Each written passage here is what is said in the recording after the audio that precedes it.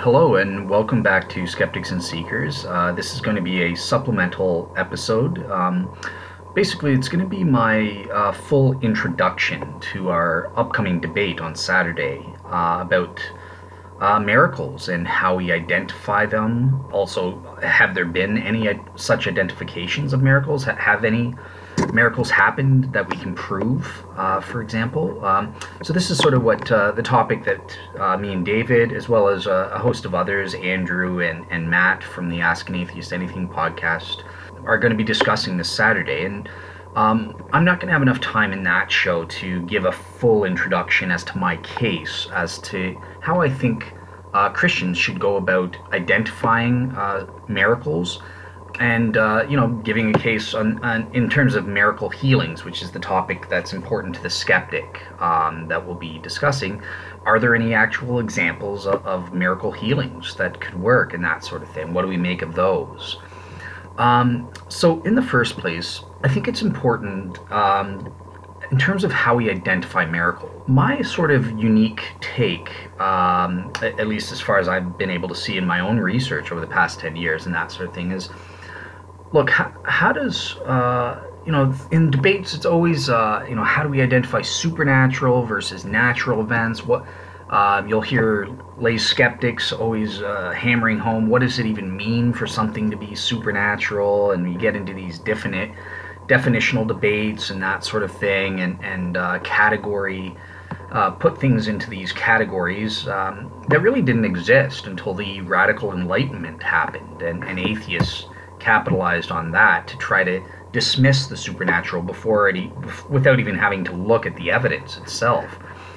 And I wanted to find a way past this. So my unique take is, look, when we're assessing supernatural miracles and or miracles of God, whether they're natural or supernatural, I don't care.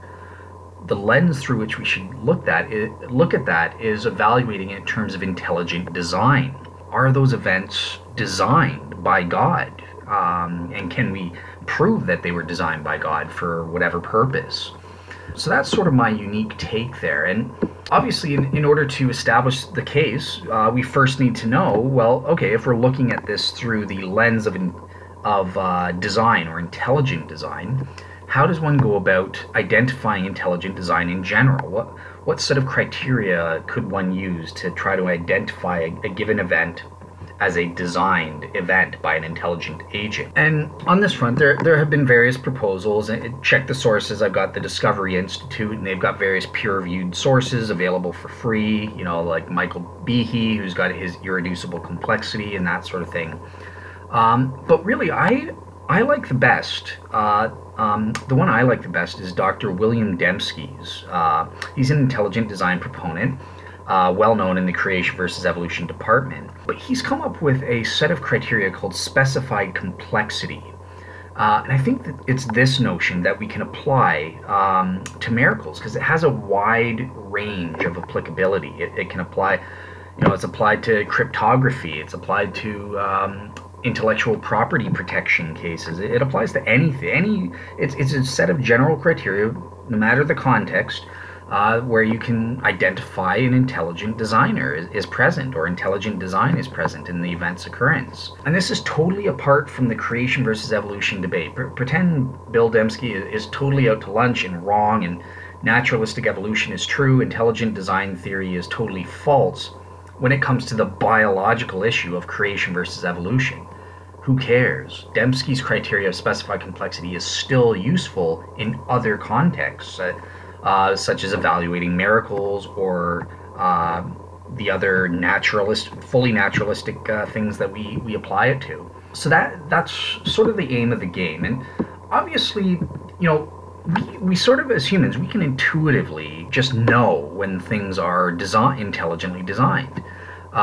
For example, a tourist goes to Mount Rushmore and sees those faces.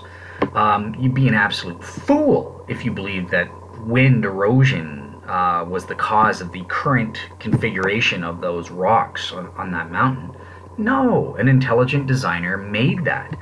And we just know that for sure. If we saw a similar structure on Mars or another planet, we would know it was designed. We wouldn't know who the designer was or have any idea about how they made those images, but we would know it's designed naturally. Another thing, John Lennox, Oxford mathematician, he gives the example of, let's say you find words scrolled in the sand on the beach. John loves Sally. This message has a semiotic dimension. You'd be an absolute fool if you believed it just by sheer natural law and chance processes alone. That message somehow got written in the sand. No, an intelligent designer wrote it. This is just obvious. Another example, what about if your name is Bob and you were born on January 5th, 1981, and 1 year on your birthday you receive a new car as a present. And right there in the license plate it says Bob 1581. Obviously this was not due to sheer chance, and we all know it. This was designed. The person who gave you the gift knew your name and registered the license plate in that thing, giving your name and your birthday. One final example before I move on.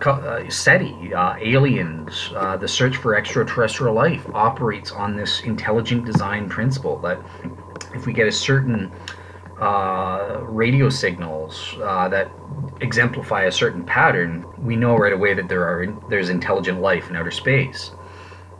And finally, intellectual property protection. The Encyclopedia Britannica. They suspected other encyclopedias of paraphrasing their work. And in order to test this, what they did is they put in false articles about made-up people entirely, just to sort of test and see, well, do these mysterious non-existent people show up in the rival encyclopedias? And sure enough, they did. They got sued, and Encyclopedia Britannica was successful in saying, yeah, they intelligently designed, fraudulently, our articles. It isn't just random chance that caused them to make up or come up with an article on the same made-up person, exactly as Encyclopedia Britannica. So these are obvious cases. They have nothing to do with the creation versus evolution debate, and we can recognize these prove there must have been an intelligent designer. We just know it. But what Bill Dembski does with his specified complexity is he brilliantly comes up with a set of general criteria for why we have this automatic knowledge that these types of cases do indicate intelligent design, as opposed to natural laws or chance being responsible for it. Basically, in terms of intelligent design, for any given phenomenon or event in the world, there are a total of three types of explanations that we're aware of. So the first is regularity, right? It's an event that has a high probability of occurrence because it's done through natural law. So natural selection is a natural law. The law of gravity is a natural law. These would be examples. My pen falls to the ground. There's a law of gravity. So it's a necessity. There's a high to absolute probability that the pen, if I let go, will drop to the ground. Then there's chance, and this covers things from low to a medium range probability of occurrence. So this is just random chance, consistent with the laws of nature. But this is fairly straightforward. Random events that just happen by luck, by chance. And then finally we have design via an intelligent designer. And certain events, the Mona Lisa, the coming of the Mona Lisa, for example, that's a designed event. That painting was designed by a painter.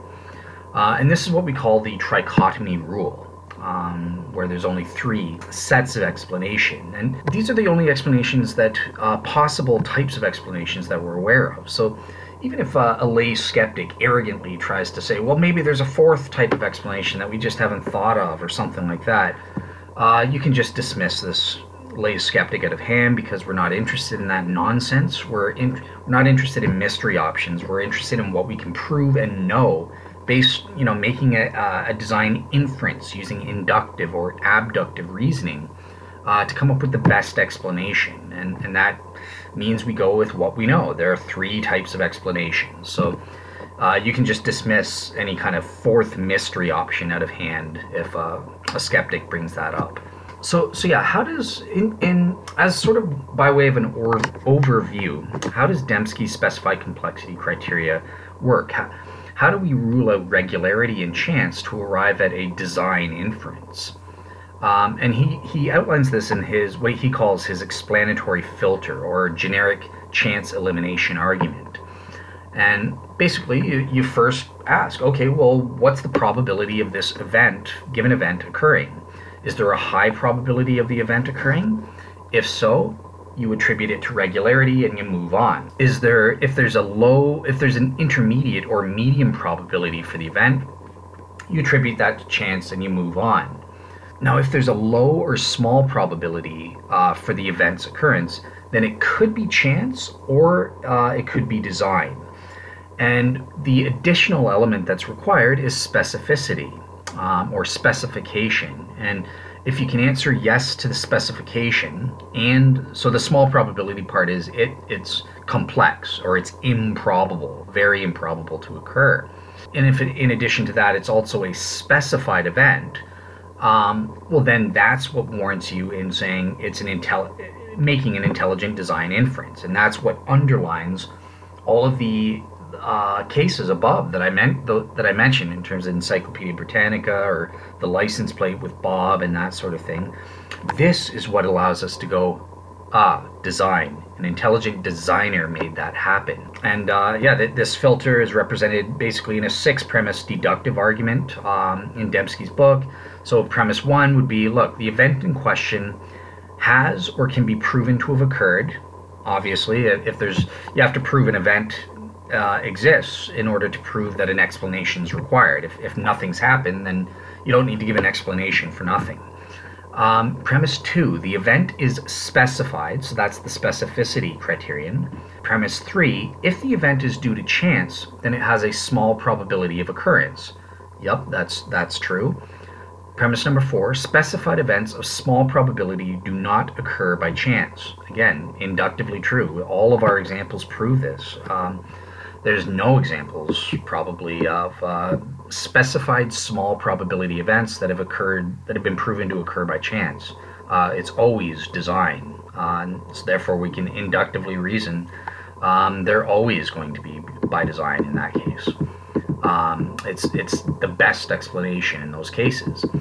Premise number 5, the event is not due to regularity, nor an intermediate probability, nor is it an intermediate probability event through random chance.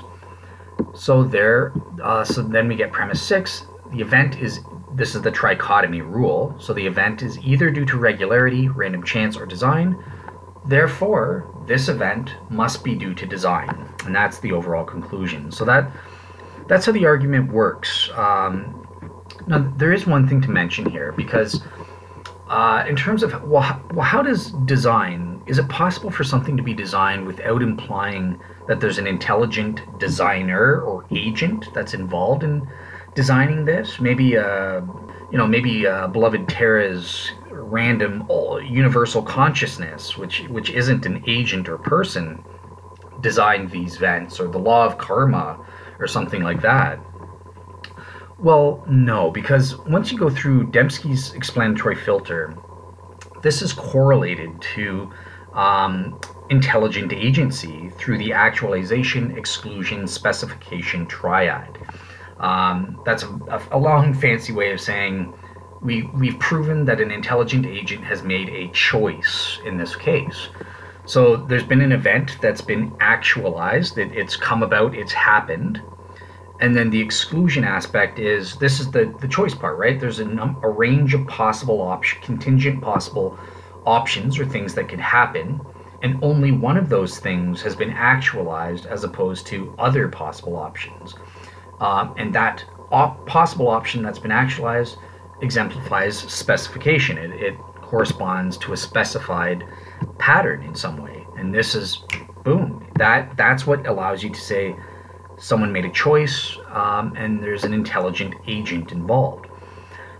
Think of it this way: there's a rat put in a maze. If there's only if it only takes 2 turns to escape the maze, you can't really say that the rat's movements, his choices to turn left or right, constitutes an intelligent choice or a free will choice directed towards the purpose of escaping the maze. Maybe he just got lucky. He just randomly turned left once and right the other time, and that was the way to get out of get out of the maze. So a maze, in order for something to be an intelligent design, and the rat was purposefully making choices to get out of the maze, it would have to be sufficiently complex. Say 30 turns, left-right choices, and we can see that he's taking the right path each time, no mistakes, and that sort of thing. He's got the correct path to get out of the maze memorized. Well, in this case, this would be this actualization, exclusion, specification triad that would prove the rat is acting as an intelligent agent in whatever degree a rat can be an intelligent agent. He's got the specified purpose of escaping the cage. There are various possibilities, 30 times 2, 60 different possibilities, and he's taking the one series of path, actualizing the one path that leads perfectly to escape without any errors in it. So yeah, that would be intelligent design there. So yeah, let's get into a little bit more detail here. Okay, so I understand that intelligent agency and design are able to rationally be inferred through what Dembski calls specified complexity, and you've given us some hints as to what that means and that sort of thing. But let's go into more detail now. What exactly does specified complexity mean? And basically, in a nutshell, it means this. Look, an event has happened that is so improbable, very low probability of occurrence based on natural law or random chance alone, plus the event corresponds to an independently given pattern. Boom, that is what gives you the design inference. So let's look at each of the elements. This is what specified complexity is. So what exactly is specification? What does this criterion entail? And on this front, there are essentially two elements in order to conclude something is specified. In the first place, specification refers to a pattern. A delimited pattern is the technical term. So patterns are delimited by providing a certain specification in terms of giving a description that corresponds to a prescribed event. So think of it this way. When you see an arrow sticking in a tree and it's right smack dab in the middle of a bullseye of a painted target, which has been painted on that tree, basically we're saying that the target is what is the specification aspect, or provides the specificity. This is a pattern that is delimited in the tree, right? We can make sense. Oh, it's smack dab center in the middle of the bullseye. This guy must be a great archer. He designed the arrow to go in that precise place because the bullseye is you're a winner. If it's further out from the target, he's okay. At least he hit the target, but he's kind of far from the center, so he must not be that great. There's a delimited specification, a context by which we can make sense based on a pattern, a discernible pattern. Whereas if you see it and it's totally it's up on the tree above the target, totally bypassing the target, this guy sucks. So that's what it means for something to be a delimited pattern. But the specification criterion requires more than just a pattern, because there are at least two types of patterns. There are specifications, which are the good patterns, but there are bad patterns, which are fabrications. So let's pretend we see that arrow in the middle of the target, but we learned that the arrow was shot first, the arrow was shot first, and then the target was painted around it to make it look like, hey, I'm a great archer.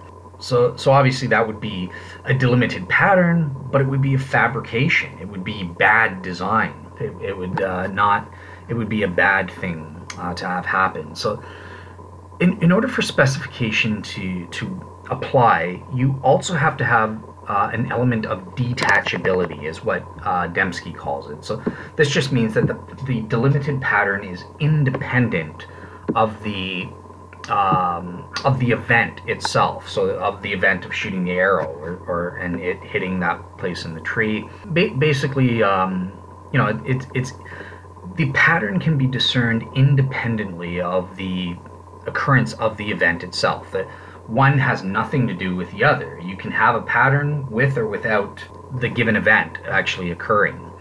And this is basically detachability entails two fundamental aspects. Number one is conditional independence. So this is on an epistemic level, right? That there's the probability, having knowledge and or lack thereof of the delimited pattern in no way affects the probability of the occurrence of the event conforming to it. The one has nothing to do with the other in that sense. And two is tractability. So the event's occurrence, shooting the arrow and it hitting the tree in that place, that event is indeterminate in terms of deriving the pattern. So I can derive my specified pattern, delimited pattern, without the need to observe the event and that sort of thing. So I don't need to see an actual arrow shot into a tree before I'm able to delimit the pattern of a target. No, I've never seen such a thing in my entire life, except for on TV. But I'm perfectly able to envision a target and come up with the delimited pattern of a bullseye and that sort of thing, whether or not I've actually seen an arrow shot through the bullseye on a target in a tree. So that's what it means for something to be detachable, or for a delimited pattern to be independent of an event's occurrence. If you've got these two elements, a delimited pattern that is detachable and or independent, then that means you fulfill the criterion of specification. An event that corresponds to such a specification is called a specified event, and the pattern itself is known as a specification. Pretty straightforward. Hopefully that made sense to you guys there. And think of it this way, right? I think I've explained that. I'm happy with that. So let's move on to the second criterion, and this is the probabilistic probability of occurrence criterion. Dembski calls it the complexity criterion, or otherwise I'm going to be calling it the extraordinariness criterion. You could call it the improbability of occurrence criterion, something like that.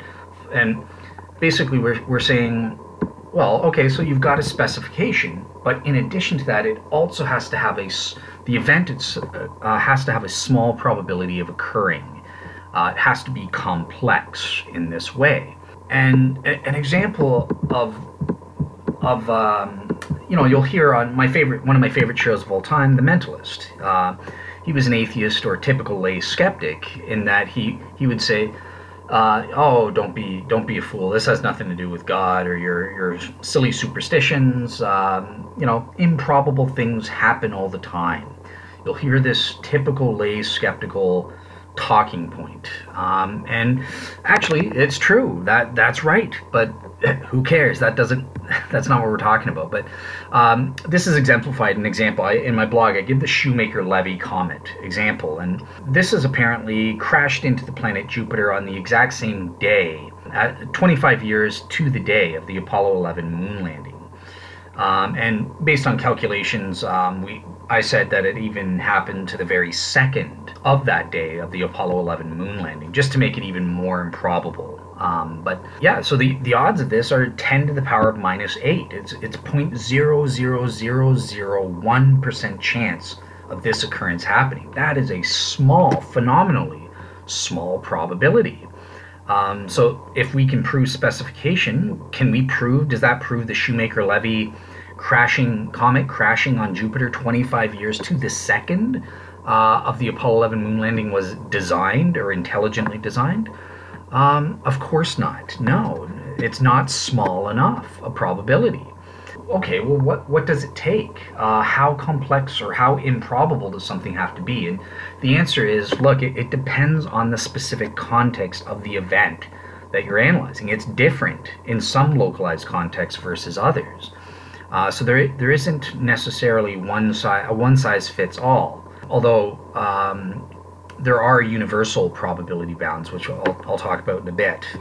So basically, why is this? Why isn't this 0.0001% probability of the Shoemaker-Levy coincidence? Why isn't this designed? Why isn't this fulfilling the complexity criterion? And in order to understand why this is the case, we need to understand how probabilities work. So straightforward, look, I roll a die, and then what's the probability of my rolling a 5 when I roll the die once? Well, it's easy, 1/6. There are 6 possible options, and I have one desired outcome. So 1 divided by 6, that's the ratio of what we get. That's the probability, 1/6.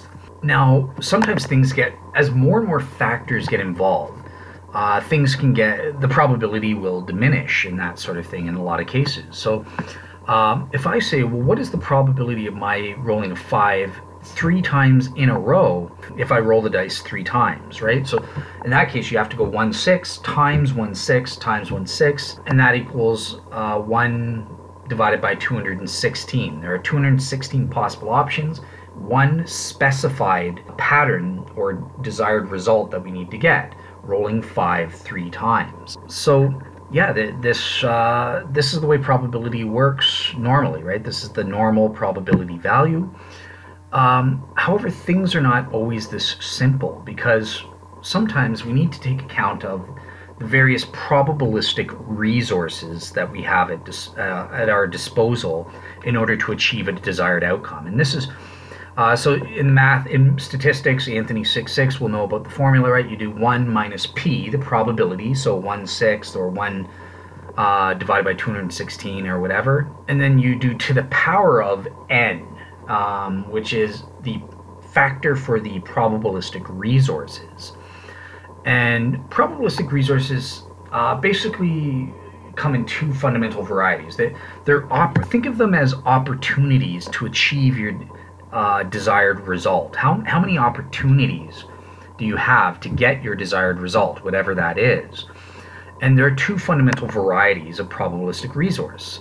The first are obviously replicational resources. You know, how many trials or replications of a test or an event do you have to gain the desired outcome? So let's say the desired outcome is I want to roll a 5, just 1 5, or even 3 5s in a row, whatever it is. But instead of just being able to roll the dice once or 3 times, I get to roll it 20 times.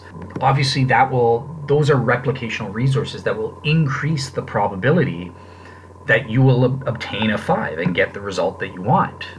It'll be greater than 1/6 because you have so many replicational resources to obtain that desired result. Another probabilistic resource, and this one usually gets ignored, I find, are specificational resources. So remember specification, right? We specify a desired outcome or desired pattern or a desired outcome that we want to get. We want to get the 5. That's our specification. Okay, well, what if we multiply that? What if we add to that? I can roll a dice 20 times. What's the probability of my rolling a dice 20 times and getting a 5 or a 3? In this case, I have not just one specification, but 2 specifications, and this can increase the probability depending on how many specification resources you have. So a couple of real-world examples. This gets employed in the teleological argument, or the fine-tuning of the universe argument, right?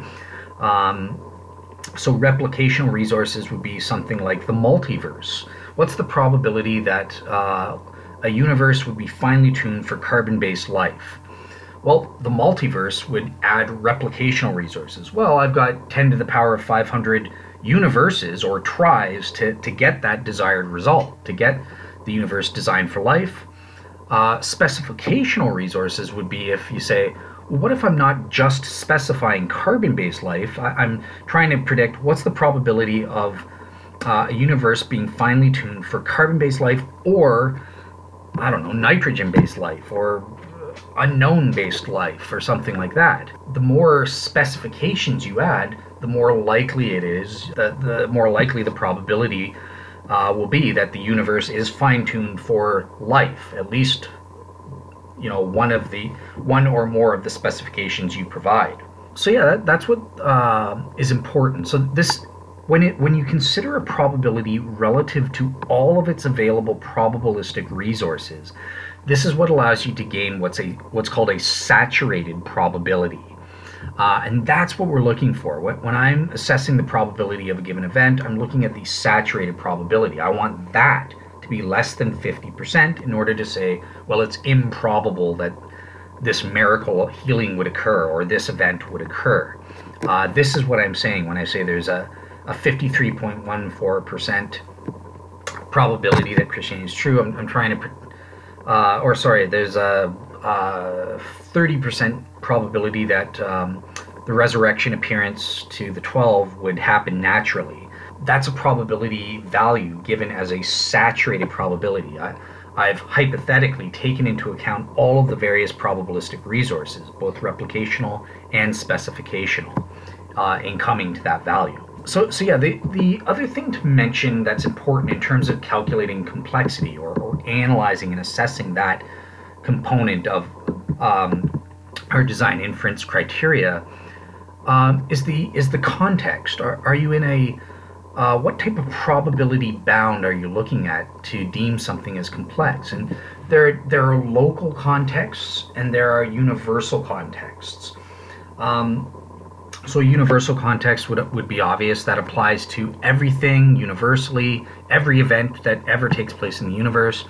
Anything below that small probability bound, which is sometimes called, which Dembski calls the law of small probability, is statistically impossible to occur. Doesn't matter what event you're talking about, miracles, evolution, whatever, anything, or fine-tuning for life or whatever, anything that's less than that universal probability bound, impossible to occur by chance, and you say, therefore, if there's specification, it's designed. And there's also local context. So these ones do change based on the specific local context that you're in. So perhaps the localized probability bound for assessing the evidence for the resurrection, in particular, I don't know, let's just pretend it's 1/3. Anything, if the resurrection appearance to the 12 is less than 1/3, it's statistically impossible.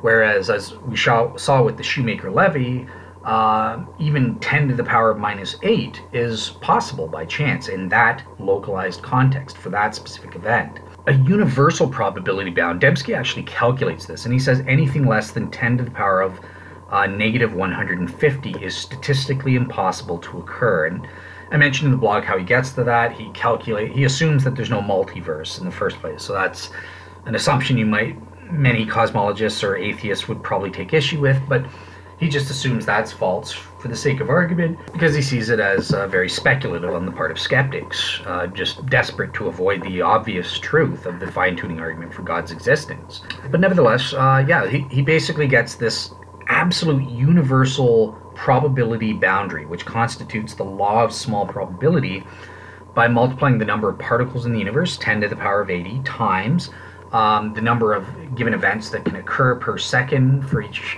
particle, which is 10 to the power of 45. And then he says the length, multiplies that by the length of time during which the universe can sustain these types of events and that sort of thing, which he calculates at 10 to the power of 25 seconds. Multiply that out, it's 10 to the power of 150, and this is what constitutes Dembski's universal probability bound, representing the law of small probability. Anything less than that is, mathematically speaking, impossible to occur. So that everything universally would be considered complex if it's less than that bound. But the point I'm trying to get across here is that's not necessarily the probability bound in every localized context. Different localized contexts can have lower probability bounds depending on a case-by-case basis, and there are even localized universal bounds.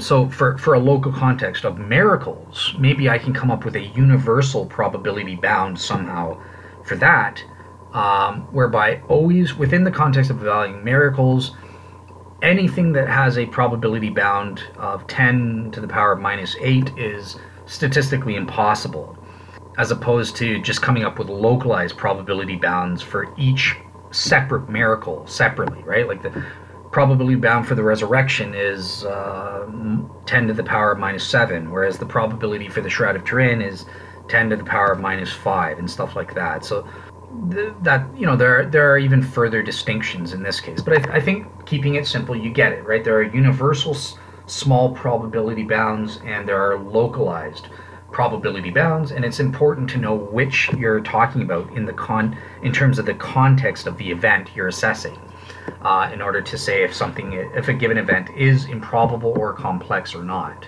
Okay, so with that in place, that is what allows you to get the design inference. That is specified complexity, right there, and that gives you intelligent design, basically, if you fulfill these basic elements.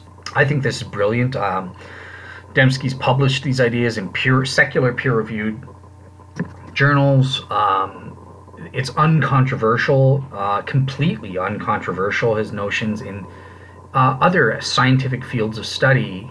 Everyone agrees with him pretty much, unless, apart from minor little discrepancies and that sort of thing. But in turn, like for example, someone would say, well, I don't agree with his universal probability bound calculation. I think inflationary theory is true and that there's a multiverse of eternal cosmological universes and bubble universes and stuff like that. Okay, whatever. And they go after him on the creation versus evolution. They really don't like this. Is by far most of the attacks on Dembski are based on the evolution versus creation debate. They don't like him applying this to the field of biology in particular. Oh well, who cares? Again, we're concerned with miracles here, not evolution, not disproving evolution. I don't really care about that. That'll be another show, possibly. But these criteria work in various fields, whether miracles, intellectual property protection, cryptography, forensic science. We inferred, is this an accidental death versus is it intelligent design? Namely, someone murdered him through foul play. These basic fundamental criteria of specified complexity are applied perfectly legitimately and uncontroversially in various fields that are completely accepted by atheists and skeptics, by everyone. I'm just saying, well, I think we can take these criteria and I can apply them to the issue of miracles. That's my unique contribution. So that said, let's move on to looking at miracles specifically. Let's move on from the intelligent design in general and look at what I call G-belief authenticating events, the applying Dembski's design inference criteria to the miracles and signs of God, identifying what I call G-belief authenticating events. And just before I get into that, just a quick addendum note. When I was talking about remember how we get from design to intelligent agency, I was talking about the rat making choices. So the actualization, elimination, specialization triad, that refers to not just choice, but purposeful choice or deliberate choice after a process of deliberation. And that's what indicates the intelligence. So with the rat, he's making choices. Let's just say he's randomly going through the maze and he somehow gets out of the thing. That's just random, even though he's making choices. Where the intelligent design comes in is when he's making deliberate choices or purposeful choices for the purpose of getting out of the maze. That's the actualization, elimination of the various possibilities. You could turn left as opposed to right at any one of those 30 turns, but he's got the specification, the specified purpose of making choices aimed at getting out of the maze, and that's what gives us intelligent design. Let's move on to miracles now. Okay, so when it comes to miracles of God, as I said, there are various definitions. I myself have my own definitions and that sort of thing, but for our purposes here, when we're talking about miracles, I mean very generalized. It doesn't have to be supernatural or natural. I don't care about any of that. I'm just talking about, events that are caused either directly or indirectly through God, with his positive endorsement for those events for a certain divine purpose. In some way that they are remarkable, and they are remarkable events. They're not just ordinary mundane events that happen every day. There's something that allows them to serve as signs and wonders from God. And they're demarcated, or they're marked out, or quote unquote delimited, as Dembski would say in some ways. So that's what I mean by miracles. It's a very general term. I'm not being specific with it. This is what I'm going for here. And basically in the Bible, God does miraculous events for various reasons and purposes, right? He does it to test people. He uses miracles to judge nations and people that are sinners or living or are sinful. Jesus repeatedly heals people out of compassion. So on compassionate grounds, God he likes to heal sick people or heal them from their sin disease. And he does this out of mercy or compassion. That's his main purpose. But then most importantly, what I'm most interested in is God performs miracles for the purpose of authenticating a religious message that is either true or that God wants human beings to follow to achieve their ultimate purpose in creation. And he uses miracles to authenticate the correct religious message from other false religious messages or religious messages that God does not want us to follow. Now, in general, when it comes to identifying miracles, how have philosophers that have studied miracles traditionally come to say, what are the elements, the essential ingredients that one needs? Well, the first is obviously you need an actualization. So you need to prove that an actual event happened and or that an actual event exists or something like that. Secondly, you need to show that the event in question is unlikely or improbable to occur given the established laws of nature and or random chance. That's the complexity criterion from specified complexity. Finally, the event itself needs to take place within a religious context. As Mike Licona likes to say it, a context that is charged with religious significance. So several, Mike Licona, Gary Habermas, William Lane Craig, Dr. Richard Swinburne, who's written an entire book on this topic of how we identify miracles and what they are, have all identified these three basic ingredients as being necessary to identify an event as being a miracle of God. And obviously you can sort of see the threefold, the triad there, right? There's criterion one is the actualization. Ingredient number two is the complexity criterion, or the elimination. And then criterion three, the religious context. Provides the specification. So it has all the ingredients needed to argue that there is intelligent design there. Now, in terms of my own personal research, so I'm not so much interested in miracles for various divine purposes, such as miracle healings done for compassionate purposes and that sort of thing. That's great. There are other people out there like Craig Keener and that who get involved in that, and I wish them Godspeed. I'm grateful for all their hard work, and I capitalize on their work. But for me, the real game is what I call G-belief authenticating events.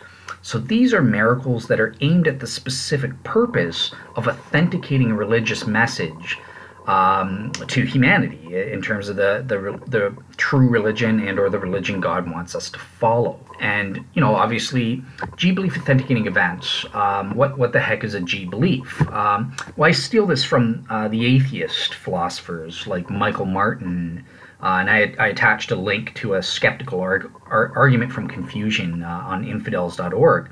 But G-beliefs is basically defined, look, they're matters that would be very beneficial for people on earth to be knowledgeable of.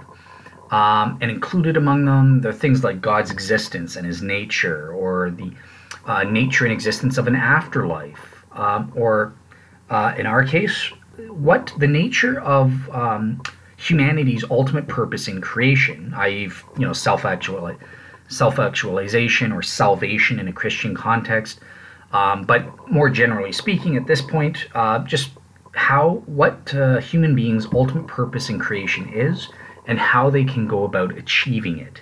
This is the type of miracle that I'm specifically interested in and have been interested in for the past 10 years. And I call these G-belief authenticating events. So how do we go about, what are the criteria that I give in terms of how we recognize such events?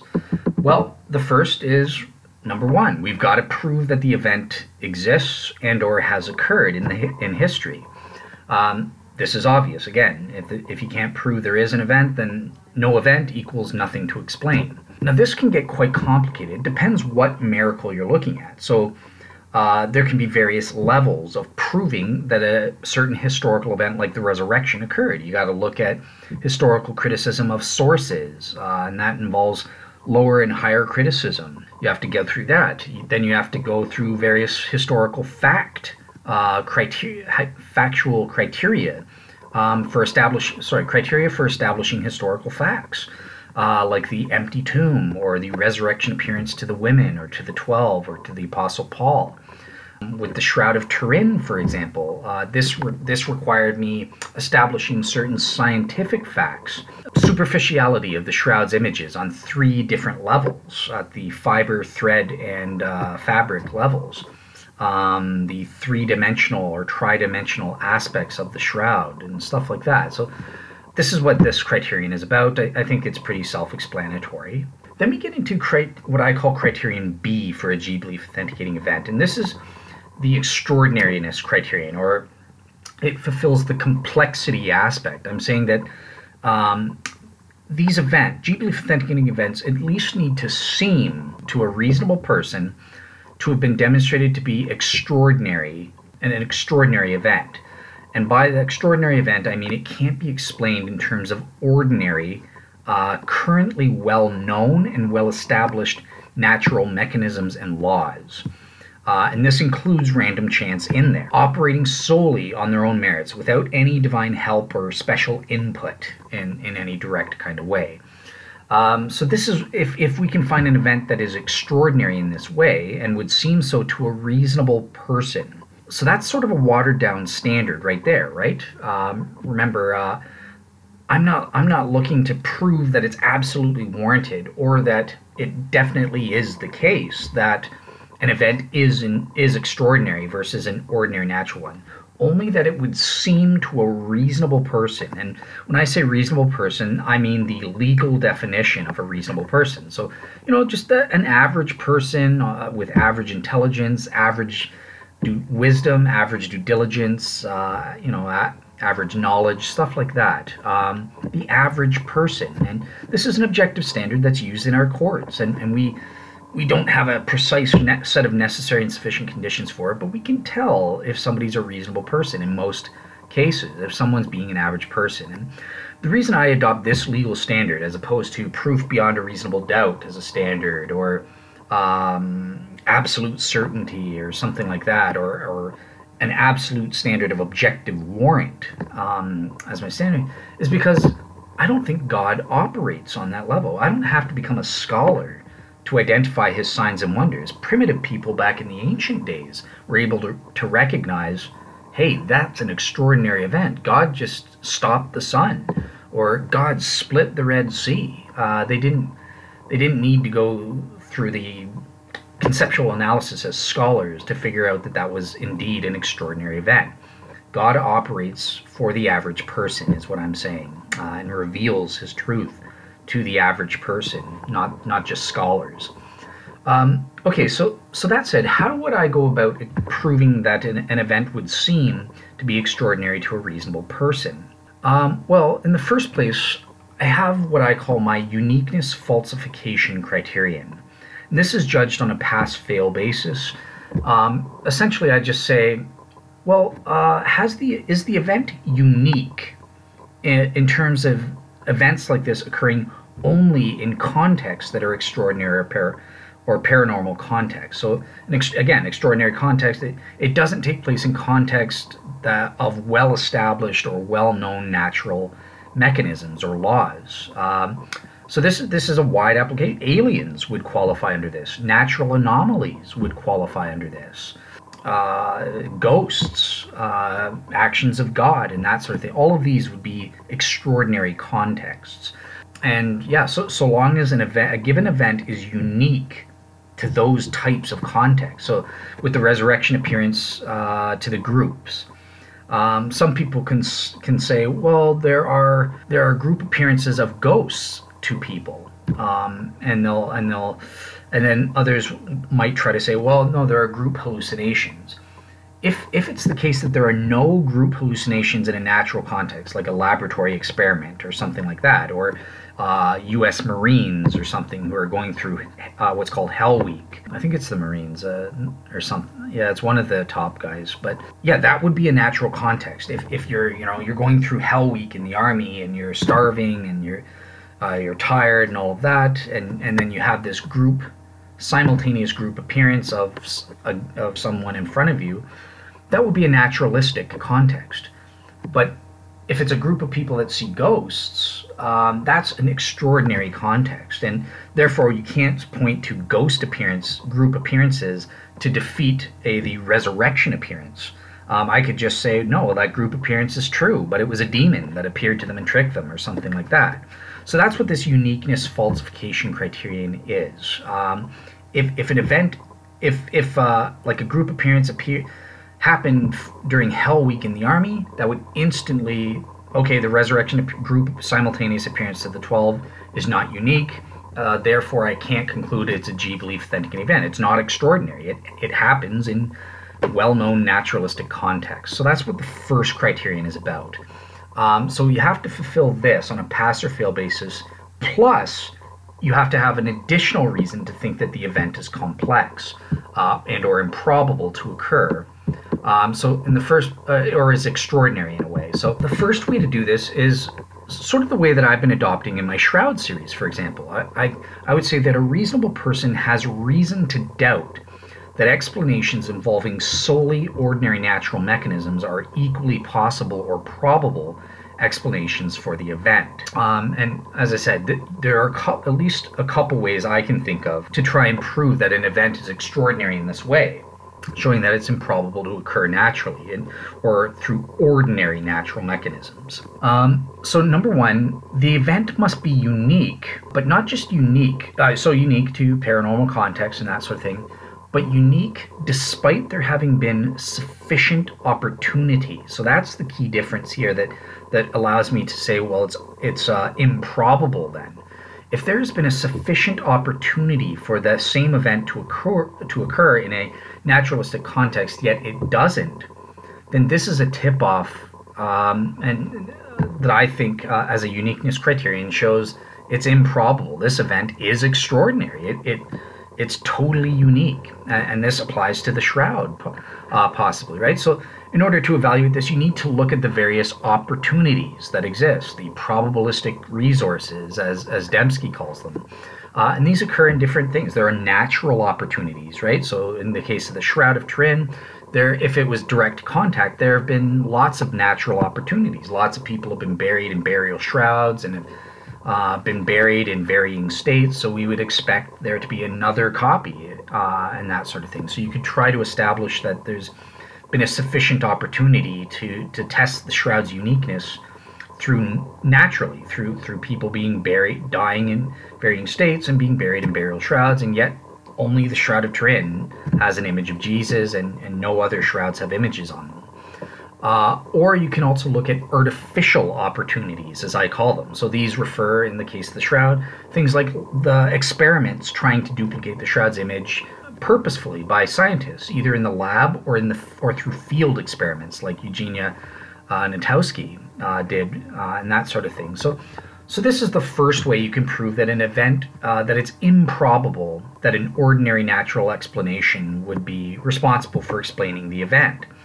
The second way is another way that I've been going through in my Shroud series. I started in parts 7 and 8, I covered the traditional painting hypothesis, and in parts 9 and 10, I covered the powder rubbing or dusting techniques and falsified all of them. Remember, I looked at 3 hypotheses. So this is the famous one that everyone says is the argument from ignorance, but it's not, because I'm not just looking at this in isolation, but I basically just say, look, we can prove directly that ordinary natural mechanisms would at least seem to a reasonable person and or a reasonable person to have been demonstrated either practically or theoretically to be improbable as explanations, or the event has been proven to violate or contravene an established law of nature.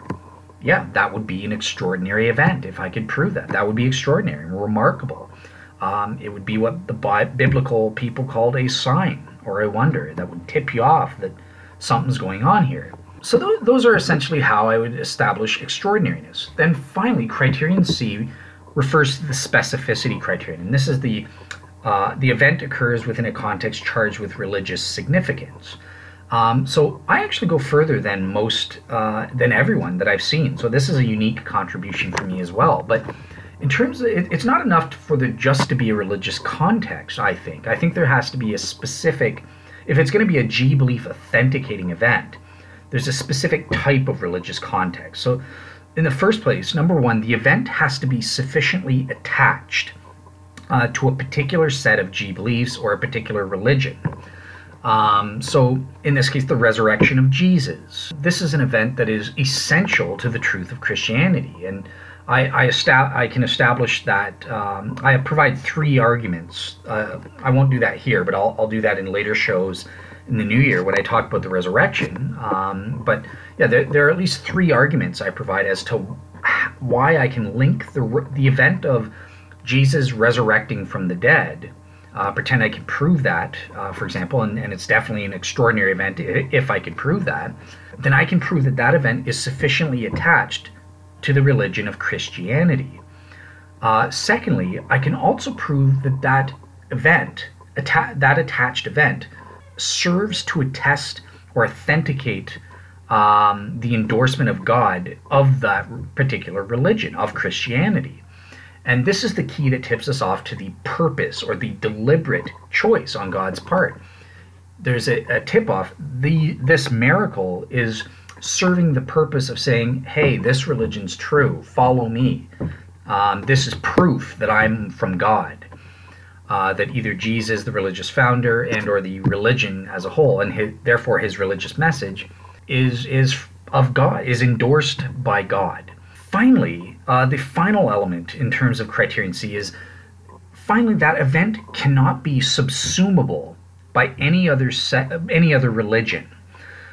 So where does this, and again, this is a unique contribution that nobody else, I've never heard other philosophers talk about, but I think it's very important. So if you have something like the virgin birth, let's pretend we can prove that it's extraordinary, and beautiful, it's sufficiently attached, and it's given in the context of trying to prove that Christianity is true. But Muslims also believe in the virgin birth, for example. So who gets the miracle? What religion does the virgin birth attest to or authenticate? Is it Islam or is it Christianity?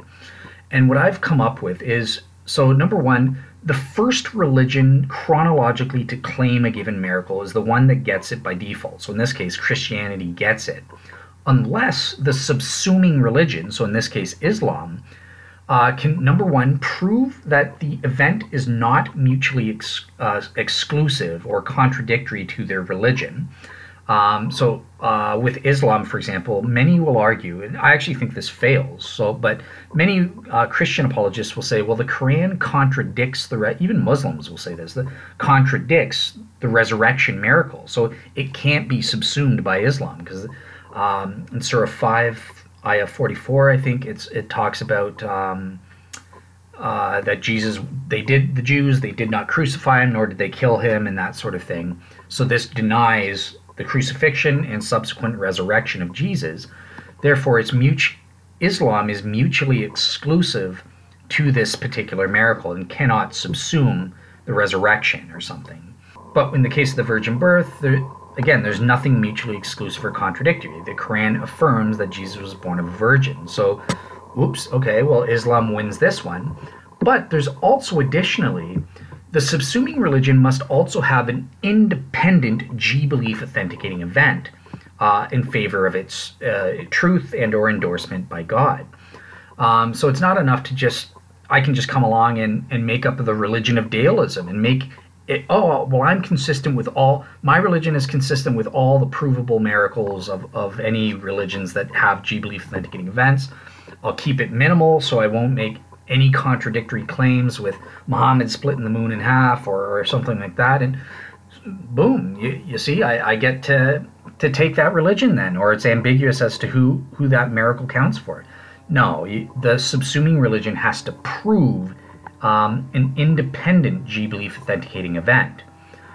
And finally, three, the subsuming, none of the other, what I call, we'll get into this later on, but none of the other further clarifying mechanisms apply to the subsuming religion and rule it out from being able to subsume the religion. So, for example, the subsuming religion, one of my, this is getting into my argument, but once I assess the various positive G belief authenticating events and the negative evidences for a given religion, I plug that into, I assign normative probability values. And then I plug that into Bayes' theorem to get the overall cumulative total. And I assess, well, Christianity, when I calculated Christianity, I came to a overall probability of 53.14%, and I converted based on that. And my values have gone up since then. So that was assuming there's a 95% on the negative side and over 95% on the positive side through these G belief authenticating events.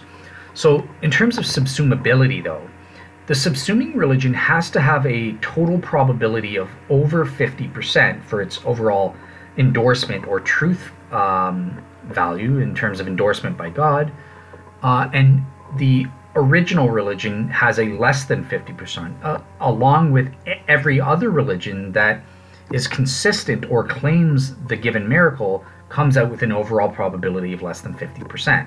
So this would be an example of a further clarifying mechanism that I can use to adjudicate who gets the virgin birth. These are the three criteria. It's sufficiently attached, it serves to attest or to authenticate the given religion, and the given event is not subsumable to any other religion. So it serves to attest and authenticate only the one religion, the original religion, or that sort of thing. So yeah, that's what a G belief authenticating event is, and I've sort of linked it. Obviously, now there is one elephant in the room in terms of complexity. My saturated probabilities. So I mentioned I assign probability values and plug those into Bayes' theorem. The values that I assign to these various things are normative probability values, which are perfectly valid.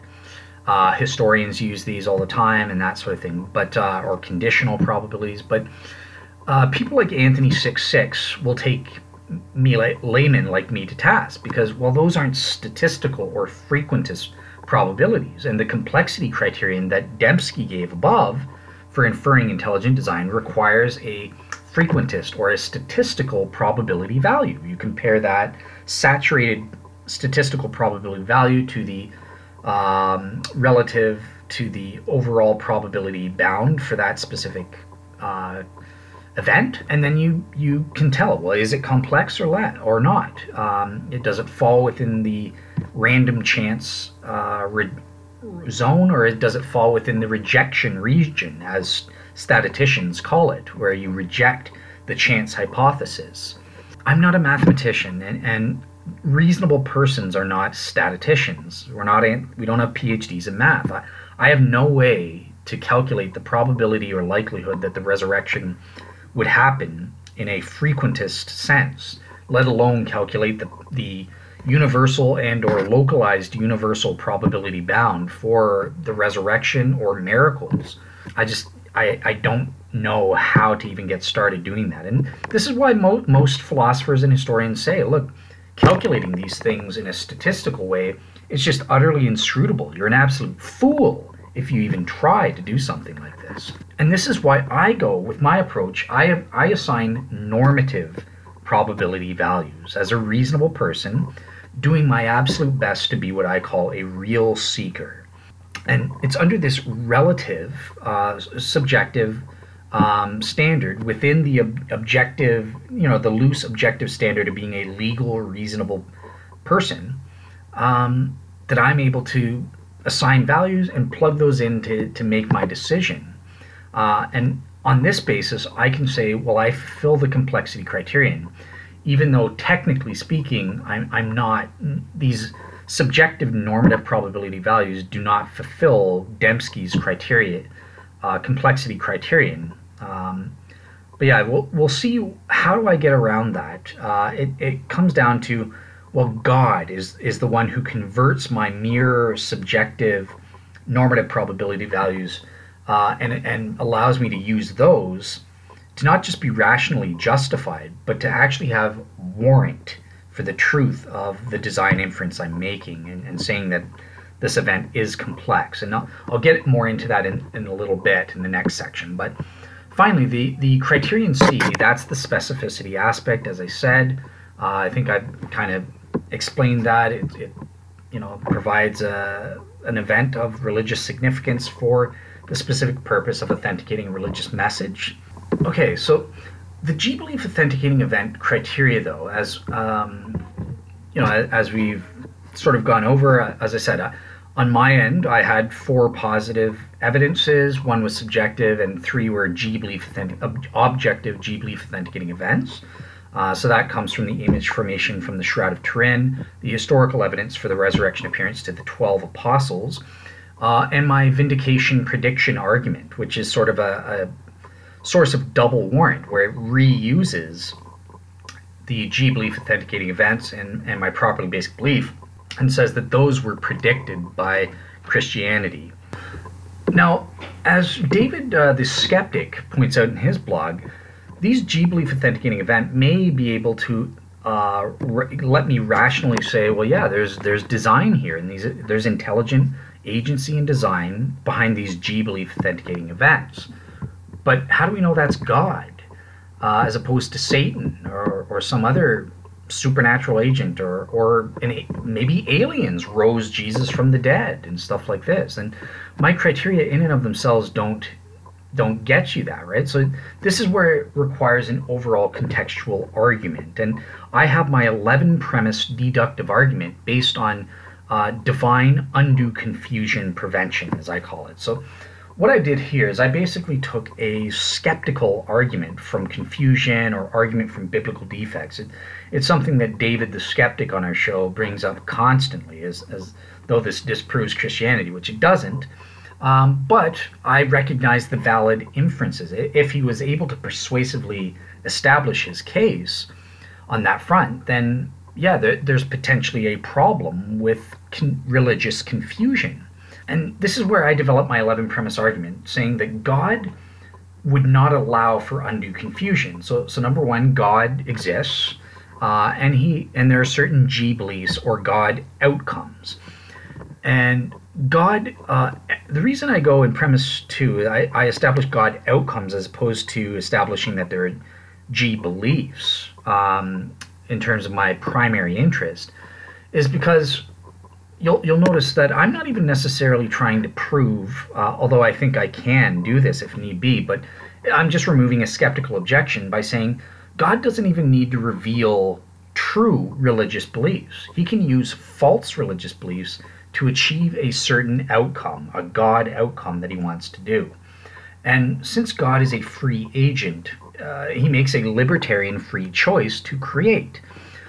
Think about it from a Molinistic perspective in terms of overall utility.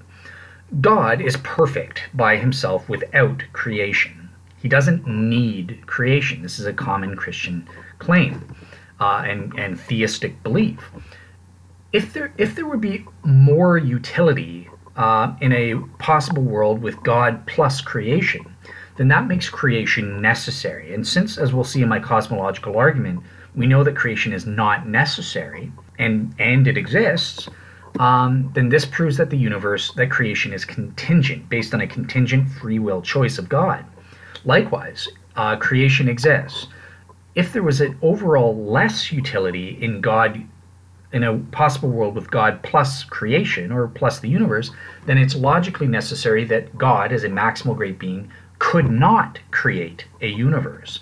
Yet, here we are. The universe exists, as I said many times now. Therefore, there must be an equal utility in order for this to be a free choice, for God to exist in a world by himself, or for God to create a world of him plus the universe. And libertarian free will choices require the fulfillment of 5 conditions, but one of those is the rationality condition. You have to have reasons or motivated reasons or purposes for why you freely choose to do something. and these serve as external internal influences governing your free choice. And so this is what I'm saying. As a maximal great being, God has perfect rationality and perfect reasons. When he creates the universe, he has a reason as an intelligent agent for doing that. And part of that, those purposes would include an ultimate purpose for humanity, because we're a part of creation. We're a part of his overall plan. And as such, God would want us to, as a maximal great being, would want and have to provide humanity a reasonable means for achieving their ultimate purposes in creation. And I argue that, well, one of the most common ways he could do this is through divine revelation. Now, obviously, divine revelation is a problem, and that's what religions claim to be, right? They reveal their divine disclosures or that sort of thing of what our ultimate purpose is and how we go about achieving it, among other G beliefs, like God exists or God is the God of Israel, blah, blah, blah. But minimally, it includes this specific God outcome that I'm concerned about in my 11 premise argument. In order to address this G belief chaos problem, as I call it, there's religious confusion. Did God reveal Islam? Did he reveal Judaism? I'm totally ignorant. I don't know.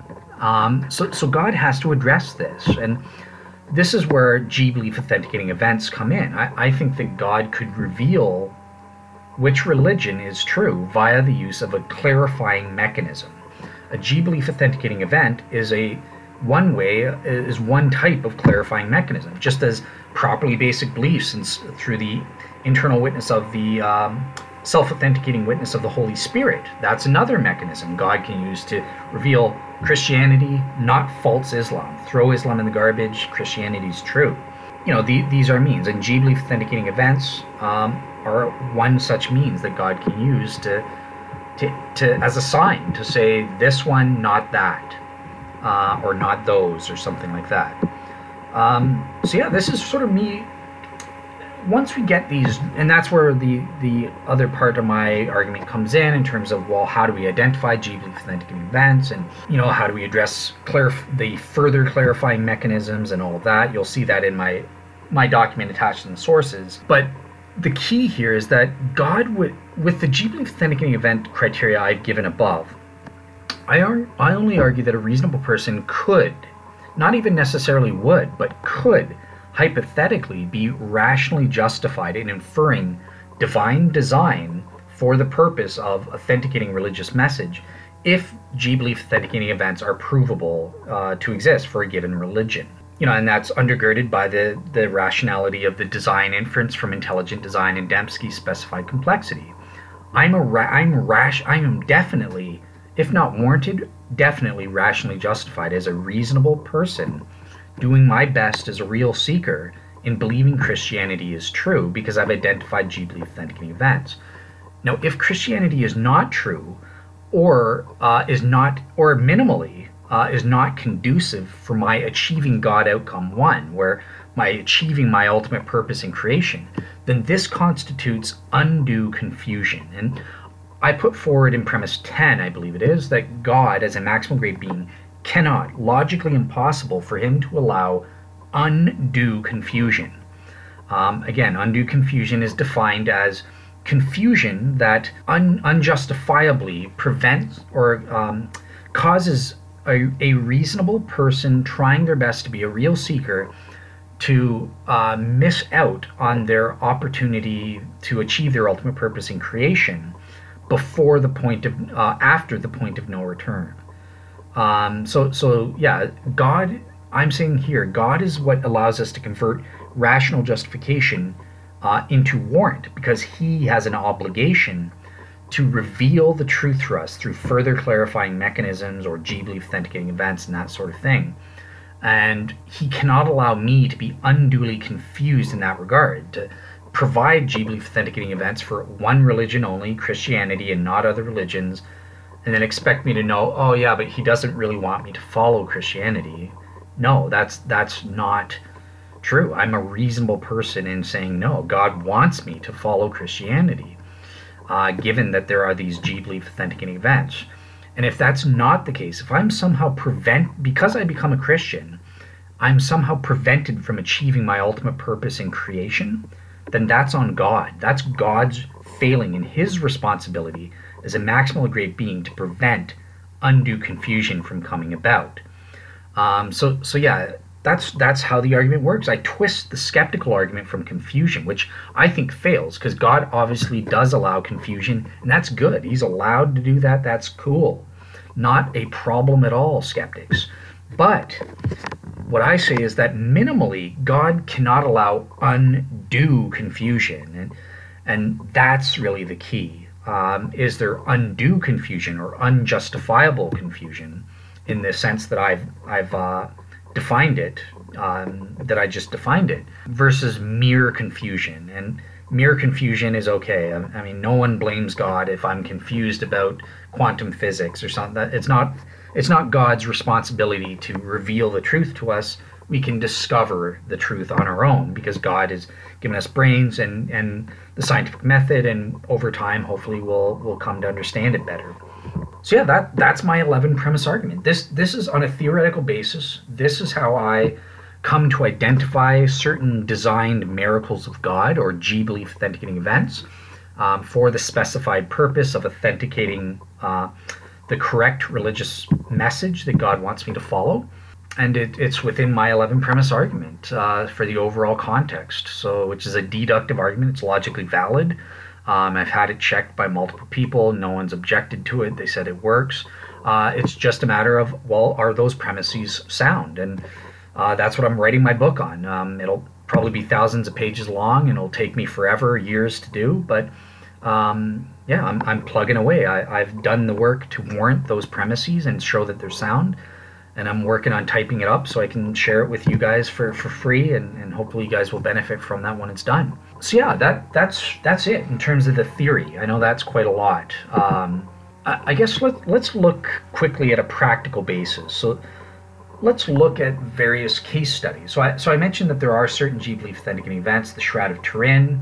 I've done podcasts on that, the vindication argument, as well as the historical evidence for the resurrection, which I will be covering in the new year. But the skeptic seems very interested in the particular case studies of modern miracle healings. So remember, there are various types of miracles that can be proven. Miracle healings, exorcisms from demons, those G-belief authenticating events like the resurrection of Jesus from the dead, miracles related to religious founders, what I call religious contests, or what Craig Keener calls power encounter miracles. So that's where two or more religions pit off against each other in a contest to see who wins out in a miracle thing. It's kind of like Moses versus the Egyptian sorcerers or magicians in the Exodus account, right? They're competing to see who's get the upper hand, and obviously the one true God, the Christian God, comes out on top and destroys the pagan filth, the pagan deities, the false deities. So in terms of miracle healings, I think that I personally believe that the primary purpose of these is, if we can prove them at all, is that there's a compassionate design of God. These are done for the purpose of divine mercy or compassion. And the reason I say this, I don't think that miracle healings can be provably shown to be G-belief authenticating events, which is what I am interested in when I'm studying it. And I sort of outline various reasons for this. So, for example, the uniqueness falsification criterion is one area where I'm a little bit iffy about using these for G-belief authenticating events. Certainly miraculous healings have been documented to occur to non-Christians. Now, is it true that there are no miracles that take place in an Islamic or another context? So forget about Christians or an atheist going to Lourdes and getting healed. Is there an atheist healing site? Probably not, obviously, but is there an equivalent Islam Lourdes or a Jewish Lourdes or something? Or what about healings when you go and touch the Western Wall for Jewish people? Do they get miraculously healed there? Are there medically documented healings where someone prays to Allah for healing, or a Sikh prays to God, their God, for healing and gets healed. This is a question of whether it passes the uniqueness falsification criterion or not. And this is something that you have to establish if you're going to make a design inference and say something is a G belief authenticating event. And personally, I haven't seen too much work on this in the scholarship on my own. And from what I've heard, I was lucky enough to work with Craig Keener and Nabil Qureshi before he died, and he kind of mentioned that he's aware of some healings in Islam that he thinks might be true, might actually be supernatural cures from God. Yeah, I remember with Nabil Qureshi as well. I was talking about the appearance of the Apostle Paul. So, and he said, yeah, there are things like that where skeptics see these appearances or something like that. So, yeah, if that's true, I should look into it more. Maybe if we look into it more, we'll find out that there's not. Because when I studied miracle healings, Ruqyah in Islam, for example, I found nothing comparable to what we have with Christianity. But I'm not at the place where I've studied it too exhaustively, where I can confidently say, yeah, Christianity is unique in terms of miracle healings. I think that more work needs to be done. There's potential there. I certainly haven't seen any proof in other miracles, in other religions that are comparable to the same degree of Christianity. But yeah, is that just the context? Hey, North America is full of intellectual scholars, and we've got more abilities than developing nations, and we're predominantly Christian, so there's more Christian claims and stuff like that. Again, these are factors that need to be ironed out if we're going to say if miracle healings pass the uniqueness falsification criterion test. Secondly, on the religious context aspect, and this is really why the specification, this is why I don't like or don't care about miracle healings in the same way, because I don't think they're G belief authenticating events. In that the stated purpose, well, do they serve to attest a religious message specific? Is that identifiably their purpose? And it's not at all clear. In all the accounts I've seen, the context isn't clear. It's ambiguous as to what the purpose is. Is God just healing because he's compassionate? He wants to heal the suffering. Or is he trying to say with Lourdes, no, hey, Lourdes is a Catholic site, therefore I'm implying that Catholicism is the one true religion, and or Christianity or something like that. It's just ambiguous to me. So in all the examples I've seen, I don't think we can establish that the miracle healings are specifically for the purpose of authenticating a religious message over and against all the other mutually exclusive religious messages. And that's why I don't care about miracle healings as much as others seem to do. Again, a valid study. I admire Craig Keener's work on miracles of compassion, miracle healings for the purpose of compassion. I think that's a valid area of research. It's just not my personal primary interest. I'm interested in G belief authenticating events, and that's my major focus. So yeah, in terms of Satan versus God, so this is in terms of who the agent is, I think we can clearly establish this in terms of G belief authenticating events, right? Through my 11 premise argument, that it is, if there's a religious message that is being uniquely authenticated, that has to, and it deals with our achievement of our ultimate purpose in creation, that has to ultimately come about by God or through God, with God's positive endorsement. Satan can't trick us through G belief authenticating events. When it comes to miracle healings, on the other hand, it's a little bit more ambiguous. The Bible does seem to indicate that agents of Satan can do supernatural tricks, even healing people in the name of Satan's designed purposes. So yeah, I'm a bit ambiguous as to, well, is it God doing these things or not? And maybe you might try to argue God through, well, a house divided wouldn't stand or something, and this is associated with demons, exorcisms, and healings that's attached to demon exorcisms. But yeah, it's I don't know. It's just too. Again, there's some ambiguity there that I'm not sure about, and it makes me iffy. This is why I don't use miracle healings as a reason I come to faith. So yeah, those are sort of my issues there with using miracles as a G belief authenticating event, but just for some possible potential for future study. So number one, with miracle healings, the religious contests or power encounters, I think, could be G belief authenticating events, as those do serve to authenticate a given religious message. If more study would be done on authenticating those types of things, and Keener has a very brief section on it. Again, just it's very brief. There's no proof or documentation. It's why I didn't quote them in my examples and that sort of thing. But yeah, if these things occur and they're unique to Christianity always is the top dog, that would be a G belief authenticating event. So that might be a fruitful area for investigation. Secondly, I also think that there's a different categorization of miracle healings that happen for from and to random people versus religiously significant persons. So if I could prove a miracle healing of Jesus and prove that that was extraordinary and that sort of thing, then that would serve to attest the religious truth. If a religious founder and or their authorized emissaries, immediate emissaries, claim that, who claim to be inspired by God and have his religious message, and that their miracle healings are done to authenticate that, and or even they don't even have to state that. It can be implied. If they say they're directly God's agent and have his religious message, and then they do things like miracle healings, that can be an implied way to say, well, these miracle healings are serving to authenticate the religious message that they're attached to, and that's a fruitful area of investigation. I quote Dr. Graham Twelftree, who's done a lot of work, and he proves that Jesus does. There's at least 22 to 24 miracles in the Gospels that are historically proven on a balance of probabilities to be true, including Jesus' divine miracle healings and that sort of thing.